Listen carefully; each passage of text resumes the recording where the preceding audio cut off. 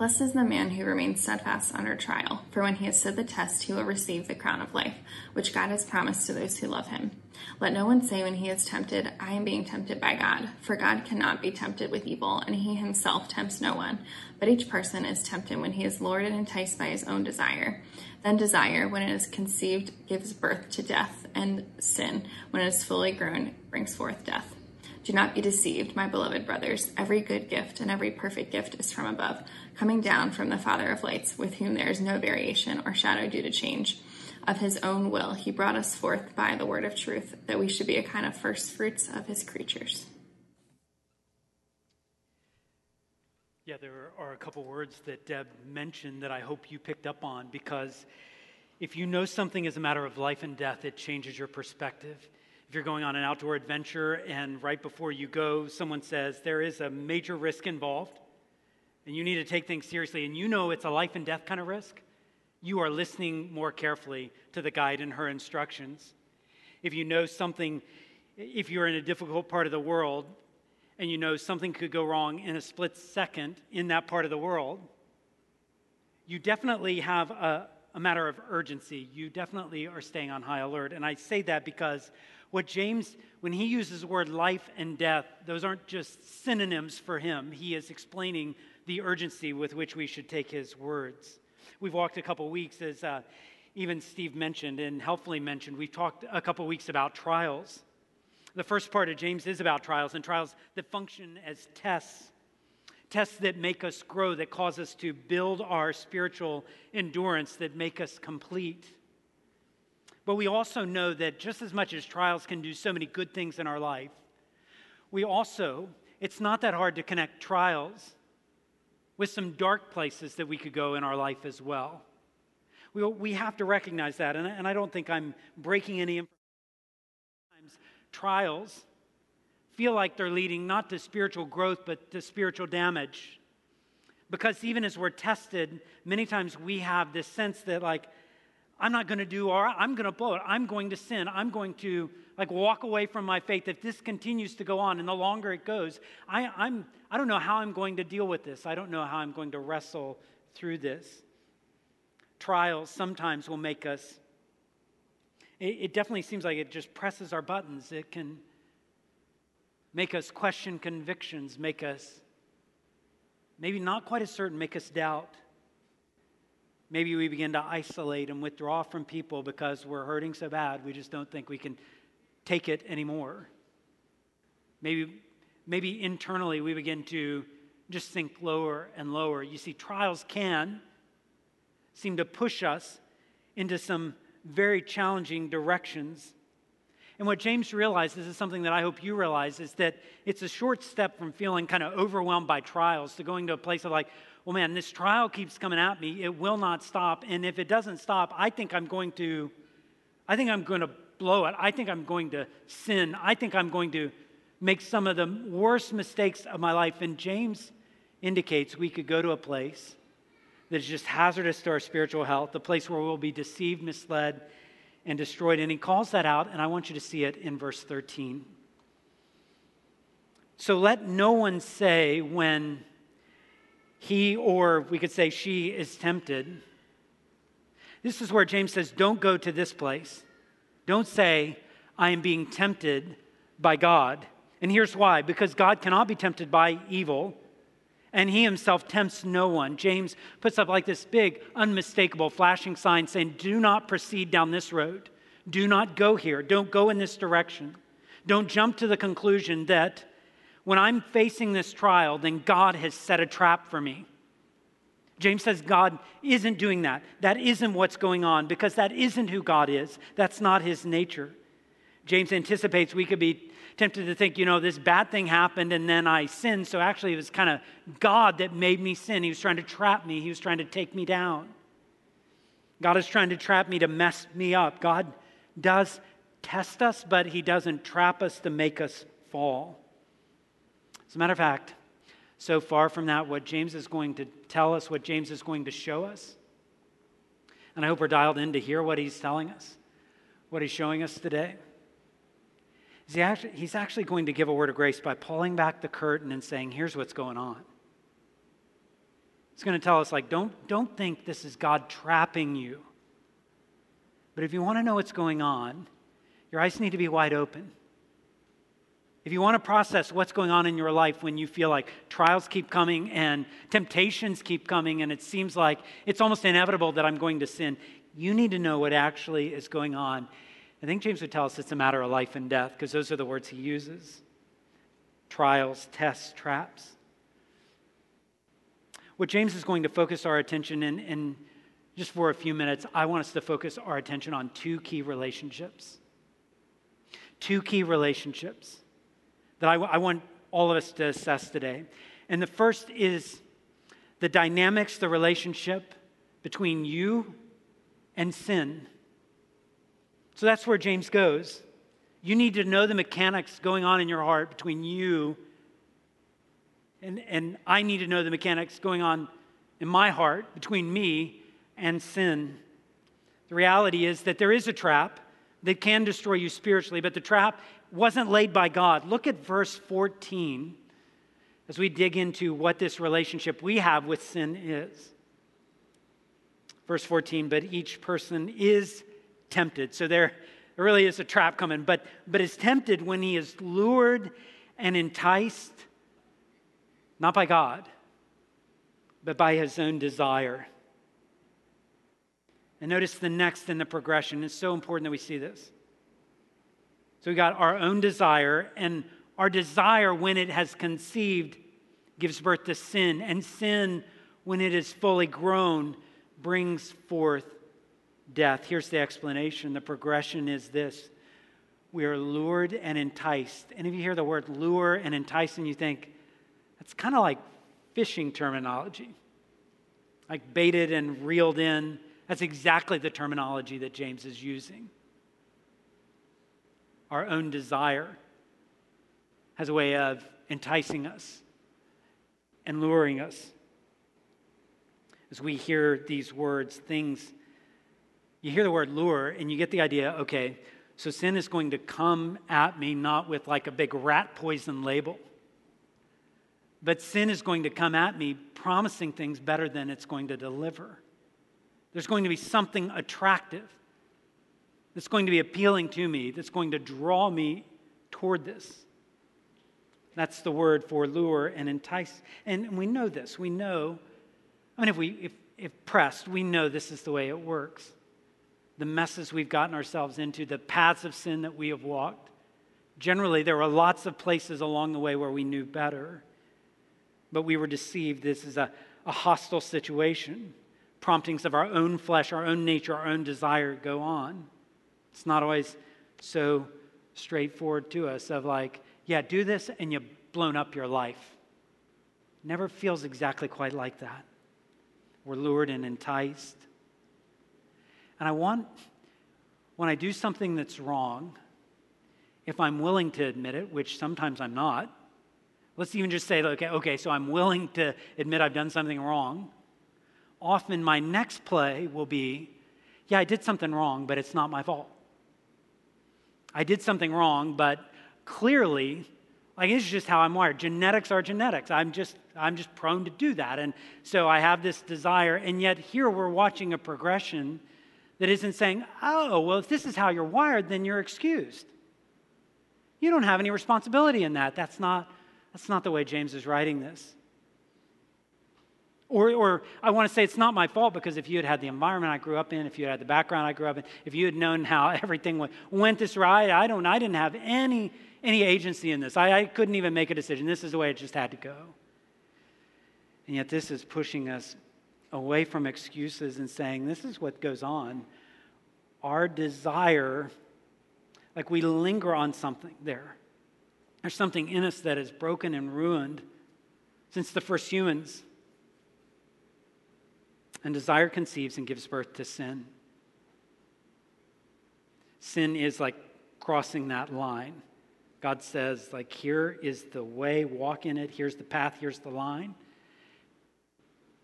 And we go, I don't want to do that. I'm going to do things my own way. When we cross that line, somewhere in our heart, somewhere along the way, sin comes.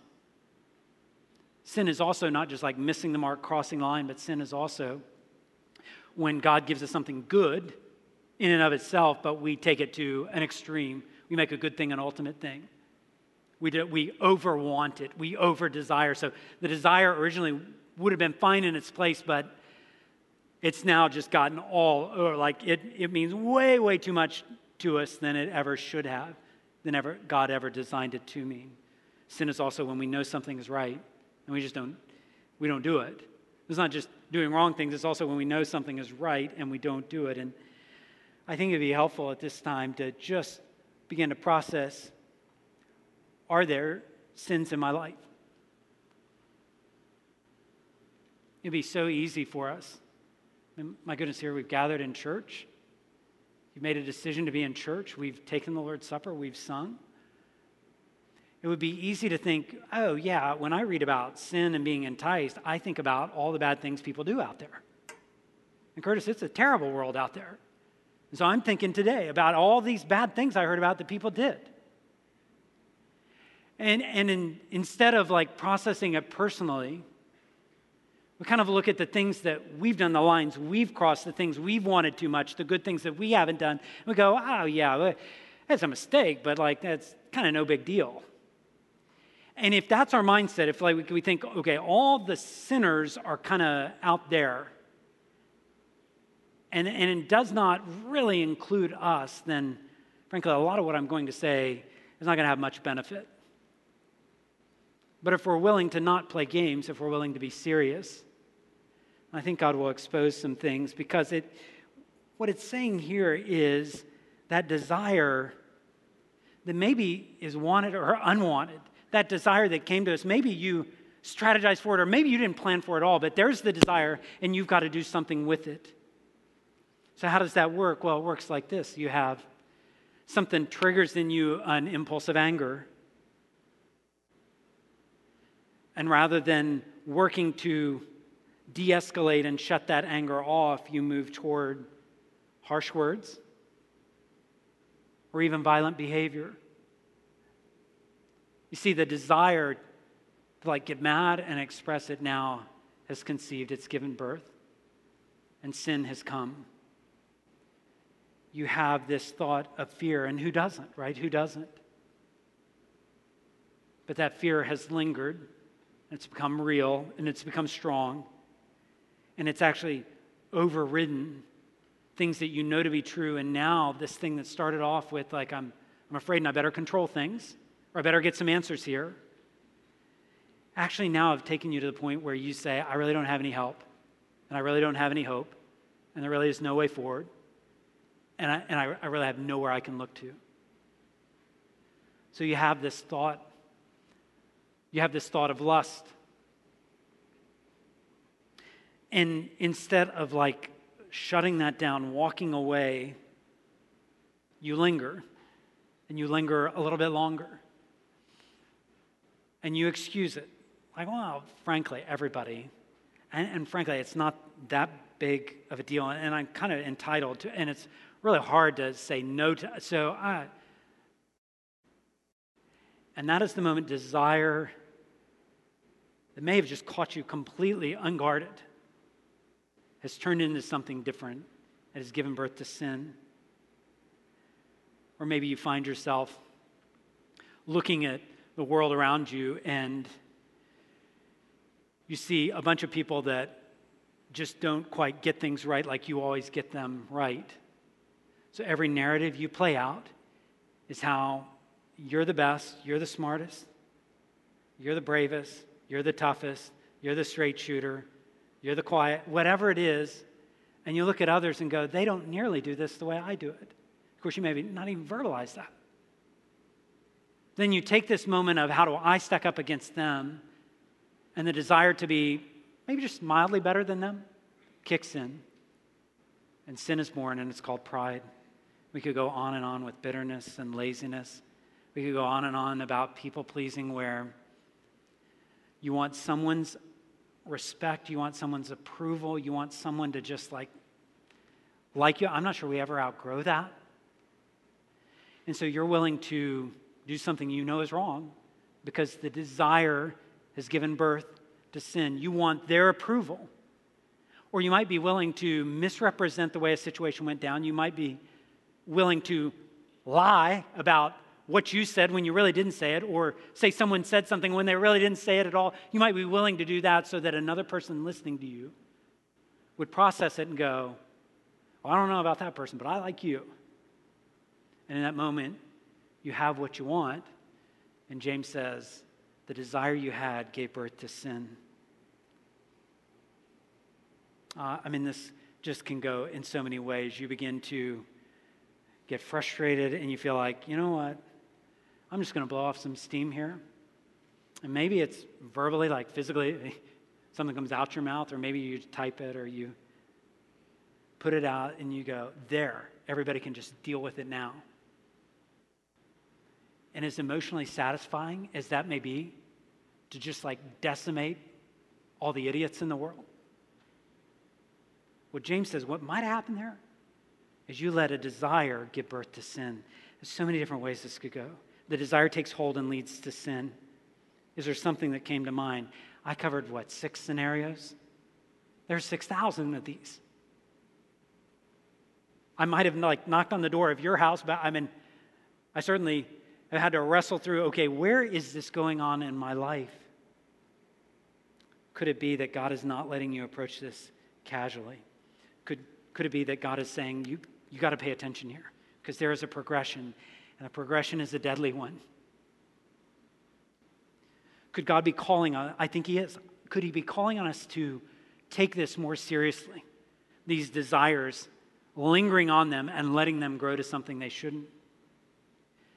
There's a lot of areas in our life where we pay very, very close attention to what's going on. So frankly, most of the time, when it comes to sports, especially teams or sports that I like, I know what's going on.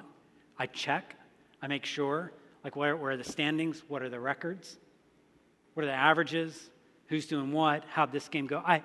I know. Sometimes it can be meticulous how well I know what's going on in sports. I pay attention to it. Maybe you are like that with your house. Maybe you don't like one thing out of place. Maybe it's like your room. You don't like one thing out of place. And when that is there, you notice dust on this, and you're meticulous because you want things to be clean. Or maybe a lot of students in here, maybe you are this way about your grades. Not everybody's this way, but maybe you are when you get a syllabus, when you get an assignment from a teacher. You're just not going to drop that ball. You've got it. You're going to deliver. You're going to get a good grade. You're going to make sure you don't miss one assignment, one quiz. You're going to be ready for it all. You pay attention to it. You know the cues. You know the things that could work against it, but you pay attention. Or it might be the lawn that you go, there will be no crabgrass in my lawn. Every bit of it's going to look good. And when you see the crabgrass, when you see something coming in it, you go, not on my watch. I noticed, and I'm going to deal with it. You see, there's so many things. We could go on and on. With investments, you know the trends. You know, this is up and this is down. You know it because you check it all the time. You pay attention to it. You're following it. You're dialed in. You know these things. You know where it's going. You know your social media page. You know, 46 people like that, but 75 like the other thing, and so said this, and they did this, and they posted this, and they did this, and you're keeping track of hundreds of friends, and you know what's going on in all of their worlds, and you know what's going on your page. You know it meticulously. You see, there are so many things that we take seriously. There are so many things we pay attention to, so many things where we'll adjust so that we're in the know on this. We'll act, we'll know that's a waste of time. That is not a waste of time. You better do that. So many things, and I'm asking, are we that way with our own heart? Are we that good at finding these desires that come up? And if left unchecked, they will give birth to sin. Are we that dialed in? Do we pay that much attention to it? A desire that lingers too long, it's like just an extra minute of lingering instead of running from sin. It's like an extra justification or excuse instead of moving toward the truth. It's just an extra click. Just one more. Instead of shutting it down. It's just another lie, another deleted history so nobody can see. We tell ourselves, it kind of didn't happen if the history's deleted, instead of moving toward confession. Do you see this? Do you see this? Do we see this? Do I recognize what's going on in my heart? The desire conceives and it eventually gives birth to sin. Sin grows and it leads to death. And we know what ultimate spiritual death is. We know what that is. That is eternal separation from God. Scripture couldn't be more clear on that. But there is also something for the believer that is like shriveling up our relationship with God. So in that way, sin is leading to death, like death in shame and sorrow and guilt. Death in that we can make no progress in our Christian life. Death in that we have deeper enslavement to sin. And it feels like the bondage that we are in gets tighter and tighter and tighter. We find no hope. We come into even a service where we're all gathered to worship and we find nothing stirring our affections. That is where sin takes us. It moves us toward death. And the cycle will repeat again and again and again. Do we appreciate the progression? And everything that I've said before, you could be listening and go, I appreciate it. It just sounds awful. It sounds so negative. What could help us? Sin seems to be like this wrecking ball. And the worst part of it is the wrecking ball is not on the outside. The wrecking ball is inside. Internally, sin is taking us to places that, just like if we were thinking straight about it, if we were walking with the Lord, if we were in close harmony with Him, we'd never want to go down that path. So what do we do about this wrecking ball that's just meant to wipe us out spiritually? I mentioned that there's one relationship that we have to assess, and that is the relationship between you and sin. But there's another relationship. It's actually more important that you assess this one, and that is the relationship between you and God. So as much as I know the beginning part of what I've said today is tough to hear, I promise you it's tougher to preach. You also need to know that it is critically important that you know there's an urgency in your life with how you view God. It matters. It will make a difference.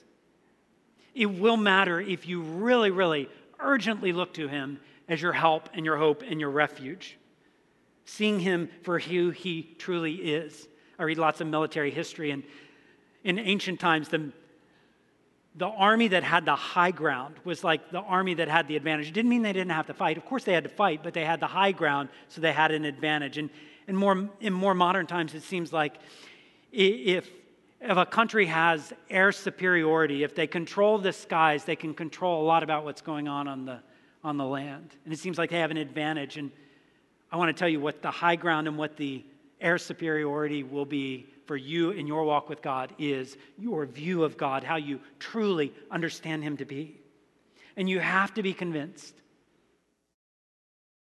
When you think about your relationship with God, you have to be convinced that He is a good God, that He has a good nature. You have to be convinced. That's why James would tell you, you cannot think that He's trying to trap you. It's just not true. As a matter of fact, it's a long way from that. Look at verse 16. Yeah, don't be deceived, my beloved brothers. You could think that, but you would be deceived if you did. No, every good gift and every perfect gift is from above. That's like one of those 100% statements. Every good gift and every perfect gift is from above, coming down from the Father of lights, with whom there is no variation or shadow due to change.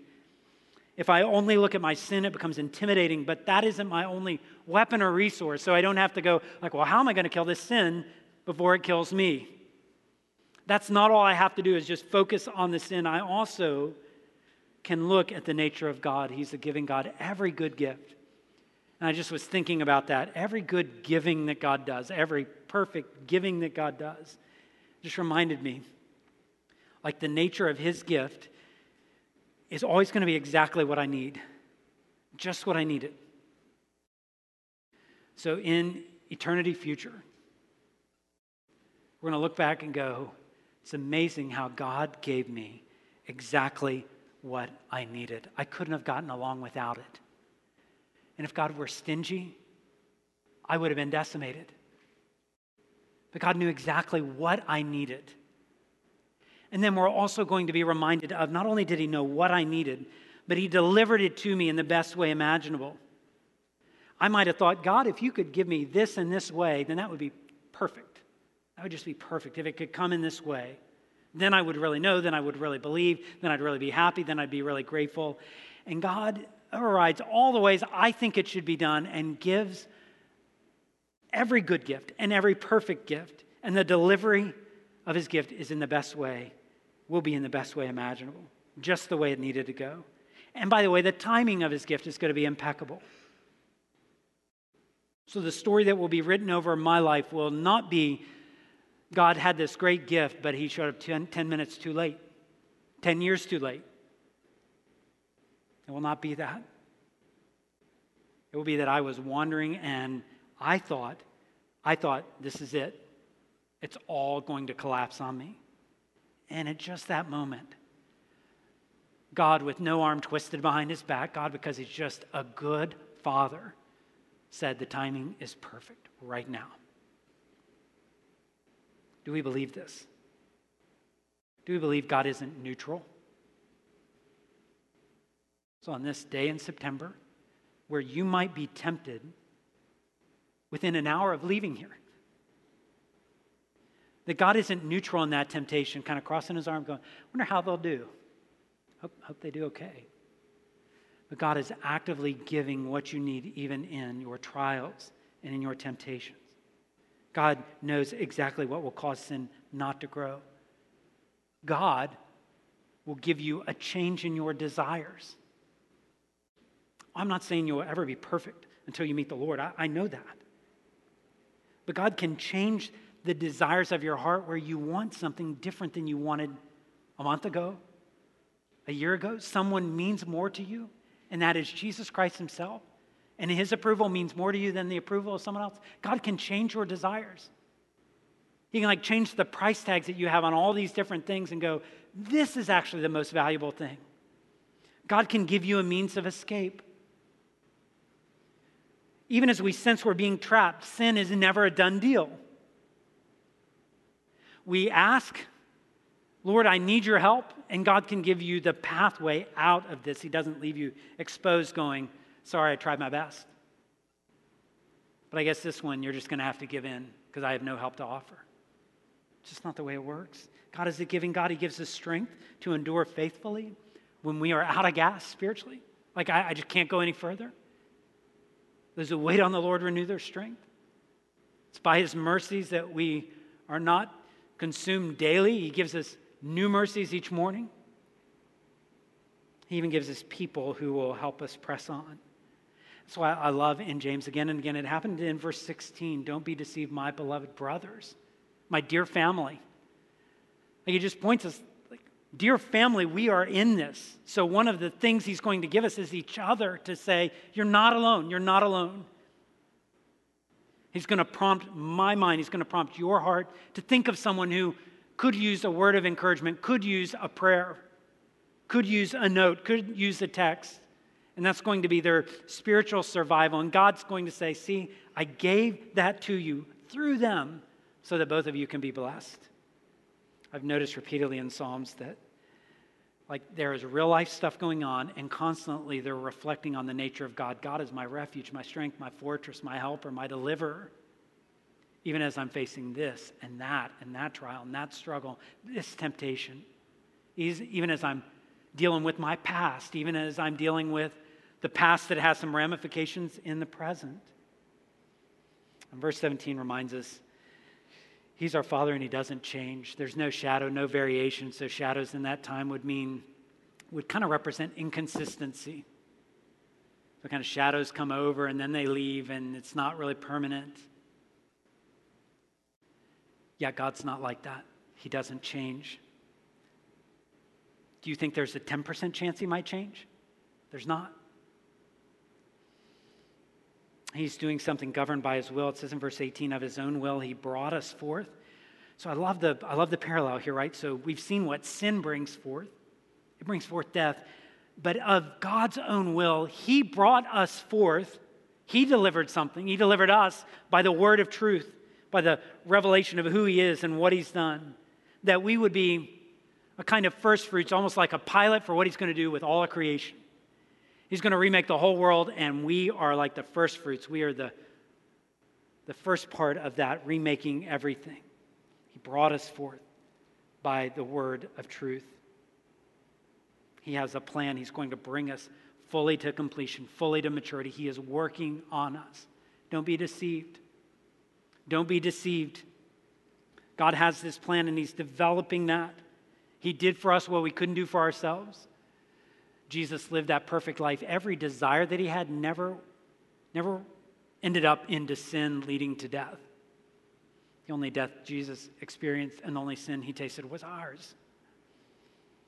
Jesus was the atoning sacrifice for our sin. He's the conqueror. Like the word of truth is going to deliver us. The Holy Spirit's going to impress this on our heart. I think sometimes, I know my parents must have said, what is it going to take for him to learn? I know that because I say that sometimes as a parent. I know teachers must say that. Like, what will it take for this to click so that you get it? And when I come to this passage, which I've read before, I wonder, I kind of ask that same question, when is this going to click? And I'm going to ask you, when is it going to click for you? That this is the progression of sin that could take hold in your life. When is it going to click that this is a matter of life and death? When is it going to click that you can't play around with this stuff? When is it going to click that you need to confess and forsake and turn to Christ? When is it going to click that you have a good Father who loves to give good gifts to his children? And the fact that you feel overmatched by a temptation doesn't mean that he's overmatched at all. When is that going to click so that when those first desires come, and maybe they're unwanted, maybe we didn't ask for them, when is it going to click that, wait a minute, even as I have this desire, even as I could let it grow, I do have a Heavenly Father that is going to give me strength, a path of escape. It's going to bring people around me that I could go, could you help me with this? Because I don't want to see death written over my life. I don't want that. I want to grow. Maybe you could see today how God could be your first refuge rather than an afterthought. You see sin in all of its ugliness. This is exactly what it delivers, but we have a good God.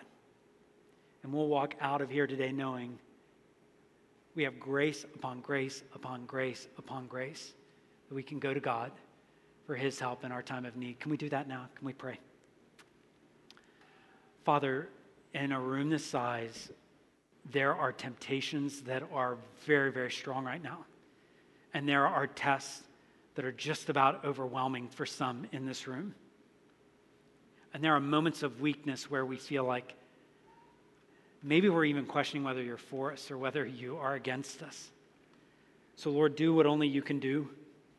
And that is drive our hearts away from sin and drive our hearts toward you. I pray that we would be just overwhelmed with your goodness, that we would recognize that you alone can rescue. You alone can save. And I pray that these words would not just be on our mouth in the next few moments, but these words would just be the stamp of our life, the stamp of our month, our week, our day, that you came to our rescue again. Lord, help us as we assess our relationship with sin, as we assess our relationship with you. We ask it in Jesus' name. Amen.